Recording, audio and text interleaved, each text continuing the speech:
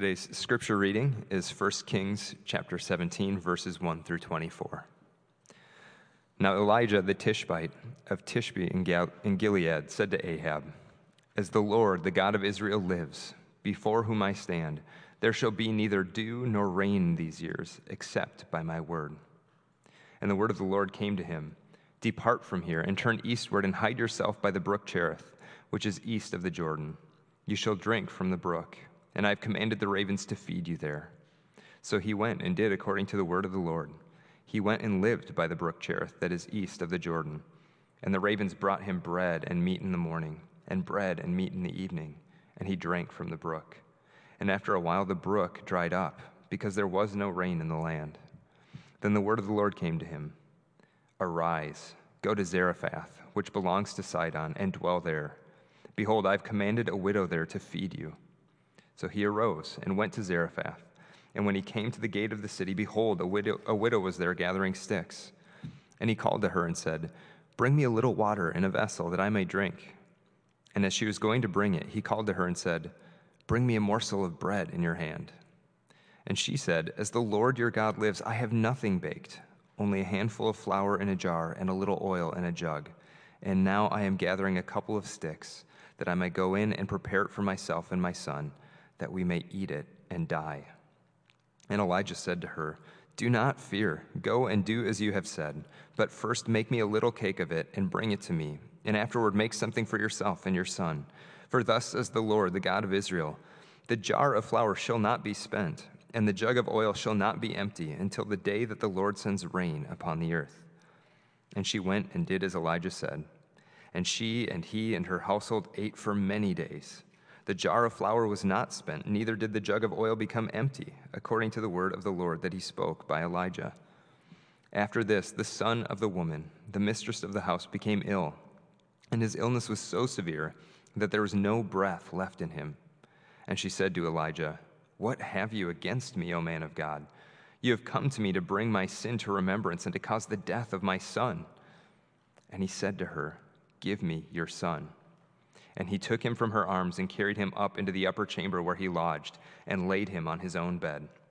And he cried to the Lord, "O Lord my God, have you brought calamity even upon the widow with whom I sojourn by killing her son?" Then he stretched himself upon the child 3 times and cried to the Lord, "O Lord my God, let this child's life come into him again." And the Lord listened to the voice of Elijah. And the life of the child came into him again, and he revived. And Elijah took the child and brought him down from the upper chamber into the house and delivered him to his mother. And Elijah said, "See, your son lives." And the woman said to Elijah, "Now I know that you are a man of God, and that the word of the Lord in your mouth is truth." The word of the Lord. Thanks be to God. So our series this fall, which is in the Old Testament, is taking us through some of the most important stories in the first, what is almost 3/4 of the Bible, which is the Old Testament. And we're hitting some of the great characters and the most important texts of Scripture, the most crucial moments in the story of God's work with humanity. And today is no exception. And last week we were at one of the highest high points in the Old Testament and indeed the entire Bible. It was God's unconditional covenant that he had made with the house and line of David. That story that stretches all the way, and we're going to enter into the season of Advent soon, and the story of Christmas, and then that's that story of that unconditional promise to David that culminates and climaxes in Jesus. So we were at one of the highest of heights in Scripture. But today we get to what has to be one of the lowest of the lows, the story of the prophet Elijah, his introduction. Now, since the days of David, and he ruled over a united kingdom, he had brought people together, and his son Solomon had built the temple, and that was really the peak of the power of ancient Israel. But after that, things began to fall apart quickly. You had the kingdom divide into the southern kingdom of Judah with its capital in Jerusalem, and the northern kingdom of Israel with its capital in Samaria. And then, almost without interruption, each successive king goes from bad to worse. It's a downward spiral. But when we get to our passage today, the northern kingdom of Israel, it's at its absolute nadir, its lowest point. In the paragraph that immediately preceded the one that when Matt began to read from 1 Kings 17, that paragraph says this: in the 38th year of Asa, king of Judah, so that's who's ruling in the south, Ahab, the son of Omri, began to reign over Israel. So he began to be king over the northern kingdom. And Ahab, the son of Omri, reigned over Israel in Samaria 22 years. And here's where we learn how bad it was. Ahab, the son of Omri, did evil in the sight of the Lord, more than all who were before him. So when it comes to kings, and this is a bad list already, Ahab was the absolute worst of the worst. In order to forge a political alliance with the powerful Sidonians, these were a coastal people who were rich and powerful, he married a woman by the name of Jezebel. And Jezebel brought with her to Samaria and Israel a strident program of what I call Baalification. She had Ahab build a temple to Baal in Samaria, and she brought with her scores of the prophets of Baal. And she began to not just marginalize, but persecute the prophets of the Lord. Jezebel's goal wasn't to introduce some, religious pluralism into Israel. It was to replace Judaism with Baalism, and she was extremely aggressive in pursuing her goal. Now, you can imagine that if you were a faithful Jew living in the northern kingdom, what a catastrophe that would be. I mean, surely a lot of the kings before, they had tolerated idolatry, and they had tolerated religious pluralism. But here is a king in Ahab who is not only tolerating this and winking at it, but he's actively promoting Baal, and he's actively persecuting those who worship the Lord. And so into this great situation of distress, this catastrophe, this calamity, appears a figure named Elijah the Tishbite with a word from the Lord to Ahab, directly to the king. As the Lord, the God of Israel, lives, before whom I stand, there shall be neither dew nor rain these years except by my word. So a couple things are going on right here. First is this is the first we hear of Elijah. He gets no introduction. We get no call story, how he entered into the ministry. We don't know anything about his family, his upbringing, his education, what brought him to this moment. He just appears on the scene. We have no preparation for him, no scene setting at all. No one could have predicted that there would be an Elijah. No one could have anticipated Elijah. Now, this should be an encouragement to us when we find ourselves living in wicked times. It's in times when it seems like evil is winning and there's no one to stop it, in times which seem to mirror the words of Yeats's poem, The Second Coming, with those immortal lines, "The best lack all conviction, while the worst are filled with passionate intensity." The best lack all conviction, while the worst are filled with passionate intensity. Arguably, one could apply such sentiments to our own era. I mean, you turn on the news and you read about this violence in the street. Proud Boys versus Antifa. They are filled with passionate intensity. All heat, no light. Now, arguably, you could say that applies to them. And so we can say that even in our own time, we could say that when such things occur, that it's easy to lose hope. It's easy to lose faith. It's easy to become jaded. It's easy to become nihilistic. It's easy to become cynical and just go, nothing matters, nothing matters at all. And you just sort of give up on everything. And you look at the state of the world and you go, no one's in charge. No one knows what they're doing. No one's taking control. There's no captain to this ship to steer us to a safe port. But Elijah's sudden appearance, I believe, should give us great hope in the midst of our despair, because when our situation seems hopeless to us, we can trust that God somewhere is preparing just the right person. But it should fill us with humility too, because we don't know who that person is going to be, and we don't know when or where that person is going to emerge from. A person of courage and conviction. A person who will not be afraid to speak truth to power. political power, cultural power, religious power. A person who will not be afraid to say, the Lord is God and Baal is not. Or if we were to put it in Christian terms, which N.T. Wright always talks about in the New Testament, he's saying, when you say Jesus is Lord, you're also saying the implication is Caesar is not. We got another king. We got another God. There's someone else who we take our marching orders from. And the good news is we will not be able to predict who this person will be or where he or she is going to come from. But God's at work.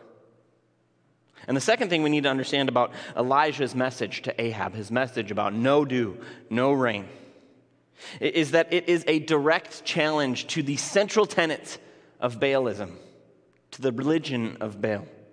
In Canaanite religion, Baal was the god of thunder and of storm. And thus Baal was responsible for bringing the rain which made the crops grow. And so when Elijah said, it's not going to rain until I say so, this is the beginning of a trial, of a test, to see who the real God is. Is it the Lord or is it Baal? And this is a trial and a test that's going to culminate on Mount Carmel. But who's the real God? Who's the real Lord? And so Ahab and Jezebel, they placed all their chips on Baal and his many prophets. And Elijah is betting on the Lord. And the last thing I want to note here is that in his initial speech, we see what is the great theme that ties this entire chapter together. And it's in these words. So Elijah says, as the Lord, the God of Israel, lives. And the widow in Zarephath, she says, as the Lord, your God, lives. So the great theme of this passage is that the Lord is a living God. And so the question for Elijah and for the widow and for us is, what does it mean to say that we have a living God? And here's three parts. There's more, but here's just three parts that we see here. That the living God is a boundary-crossing God. A living God is a God whose word we can trust, and a living God is stronger than death. And so first, a living God is a boundary-crossing God. Now for us, that doesn't seem like a big deal. Of course, God is God everywhere all the time. But in the polytheism of the ancient world, it was assumed as an article of faith that gods were territorial. So Baal was in charge over the territory of the people who worship Baal, and the Lord was in charge over the territory of the people who worship the Lord. And so the way a god could extend his or her rule was by his or her earthly representatives capturing more territory. The Lord rules in Zion, Baal rules in Sidon. So gods were not seen as universal, they were localized, they were territorial, they were tribal, they were ethnic. But the biblical God is entirely different because he is a living God and his reign extends over all the earth.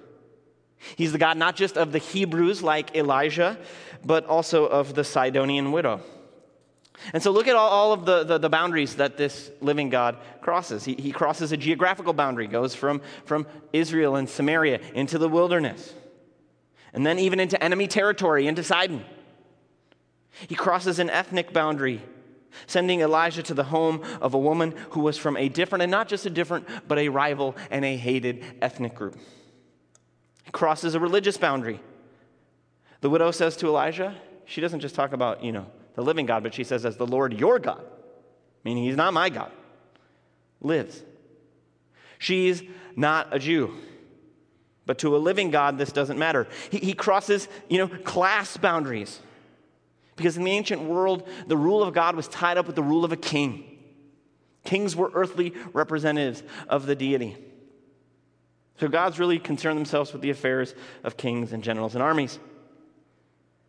But here is a God going into the home of a poor widow. And as a widow, she was the poorest of the poor, the most vulnerable in her society. And it's clear from our passage that this woman has almost nothing left. Literally, she's got to look around for 2 sticks to rub together. She has nothing. Nothing at all. She's in abject poverty. And also, she's a woman. And so in the sort of social structure of that day, she's at a very precarious place at the bottom. But to a living God, None of that matters because he's God over the whole earth, not just one little slice of land. And he's God for the poor and powerless, not the rich and powerful. He's the God of all nations and peoples and races, not just a tribal deity, not just a deity for one ethnic group, and he's not just a deity for people with one color skin. He's the God for the people who are nothing and who have nothing. And he's God for the people who don't even know him yet. That's what it means to say he's a living God. And the problem for most of us is that in the words of J.B. Phillips, our God is too small. He's too small. For so many of us, God is a God for people who look like us and who think like us and who talk like us and who shop like us and who go to the same schools that we do and who votes like us too. But that's not the living God. A living God cannot be domesticated. Now, second, a living God is a God whose word can be trusted in the face of miserable odds and impossible circumstances. A God who we can trust in those circumstances with our very lives. You know, Elijah, he speaks truth to power. He goes right to Ahab in obedience. I mean, he tells the king to his face, a drought is coming. There's a technical term for that. That's chutzpah right there. Elijah has chutzpah. And then the word of God, it brings him into the wilderness to be fed by ravens. And ravens were actually unclean animals. But he takes him out there to be fed by ravens. And then when the water runs out, the word of God prompts him to go to this widow and to ask her audaciously for the rest of what little she has and to give him it first. All on the promise that, as Elijah says to her, for thus says the Lord, the God of Israel, the jar of flour shall not be spent, and the jug of oil shall not be empty until the day that the Lord sends rain upon the earth. Which had been a long time at this point. And so this woman, she's preparing, what's essentially the Last Supper for her and her son. And Elijah was asking her to spend some of her precious last resources on him. He was asking her to risk it all based on this promise. Do not fear. Do not be afraid, which, as I can remind you, is the most common command in the Bible. Do not fear. And Scripture says a remarkable thing. After hearing this, she went and did as Elijah said. I love what one commentator says on this moment. He says, can there be a clearer picture of what faith essentially is? Faith is staking everything upon God's sheer word, wagering all upon the veracity of God. And it's not just doing that once. It's doing it day after day after day. Every single day, she's got to go down to her pantry, to her kitchen. She's got to see if there's any flour left. She's got to see if there's any oil left in that jar. She had to stake her very existence every single day on God being true to his word. And Elijah had to do the same because every single day his credibility was at stake. But every day her faith was tested and proven. And she went and did as Elijah said, and she and her household ate for many days. So the jar of flour was not spent, neither did the jug of oil become empty, according to the word of the Lord that he spoke by Elijah. Now, the same commentator again says, most of us believers never get more sophisticated than this widow. Some of us may know more apologetics or philosophy or theology than she ever did. But at the end of the day, we find that faith consists in leaning all our weight upon the mere word of God. Right? When all else is stripped away, that's what we've got. That's the promise that we have. And in the precariousness of life and the exigencies of existence, only the word of a living God can sustain us. moment by moment, day by day, season by season, because only he can be trusted to ultimately keep his word. And finally, a living God is a God who is stronger than death. Now, we've seen that a living God can cross any earthly boundary, any label, any barrier, any group, any human construction that we make to differentiate and segregate and separate ourselves into different buckets and categories. A living God can overcome those, no problem, no surprise. But what about that ultimate boundary, that boundary that we all face? That's no man-made boundary. This is a real boundary, the boundary between life and death. Our story, it could have had such a happy ending. Elijah came, the oil and flour never ran out, and they survived. But then all of a sudden, into this story comes death as an uninvited guest. It rears its ugly head. God has provided food for this family, but then he allows this woman's only son, the son whom she loves, to get ill and to slip away. He dies not from hunger, as she thought, but from illness. It's almost a cruel joke. His life was spared to bring her to this moment of even greater grief, where she is going to have to bury her own child. And when she speaks to Elijah, we can hear her cries of anguish. We can feel her guilt. What's she done wrong? Why is God punishing her? And Elijah doesn't understand it either. And to his credit, he doesn't pretend to. He doesn't offer her false comfort, false consolation. He doesn't tell her, God just needed another angel in heaven, or he's gone to a better place. Elijah takes the boy's body and he prays, and he stretches out his body. He prays and he stretches out. And notice how he prays.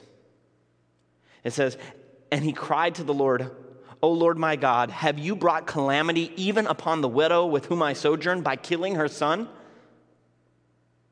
When he prays as an advocate for this woman.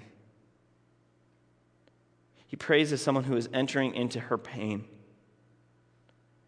And would that we would learn to pray for people like this, to advocate for them before the throne of glory. And then he stretches out his body, and he does it 3 times, and it's weird, and it's not exactly clear what he's doing when he does that. Not clear what he hopes this act will achieve. But then after he does that, he prays a second time, O Lord my God, let this child's life come into him again. And in answering this prayer, God shows his persistence, his boundary-bursting power once again. Because God has crossed the boundary between Israel and the wilderness. He crossed the boundary between Israel and an enemy nation. He crossed the boundary between Jew and pagan. He crossed the boundary between prophet and widow. He crossed the boundary between a hopeless reality and the promise of faith. And here he crosses the ultimate boundary, the boundary of sin and death. As Peter Leithart wrote on this, he says, this is the God of Jesus Christ, the God who comes to us in Jesus Christ. Will he enter the wilderness for us? He has done in Jesus. Will he cross into the territory of the prince of this world for us? He has done in Jesus. Will he cross the boundary between the living and the dead for us? He has done in Jesus. The Lord is the boundary transgressing, infinite, boundless God, because he is the living God. He never retreats, never suffers a setback, is never frustrated. Nothing can hold him or keep him back. Drought cannot keep him back. In fact, he sends the drought. Death cannot keep him away. He is the Lord of life and death, and demonstrates his power over life and death in the resurrection of Jesus. And he promises to put his infinite resources at the disposal of those who pray, like Elijah, in the righteousness of faith. He is our helper, ready and waiting to receive instructions, like Elijah gives him, through the effectual and fervent prayers of righteous believers. That's an incredible statement. But the story gives us an incredible invitation to faith in the living God. And to trust that in a world that is filled with lies, all kinds of lies, His word is truth. In a world that is divided into all kinds of categories, He can unite. And in a world where we are living under the shroud of the shadow of death and the fear that its hand is going to touch our households, take hold of someone that we love. He is the God who has defeated death. And at this moment, we can say that only a living God can save us now. In the name of the Father, and of the Son, and of the Holy Spirit. Amen.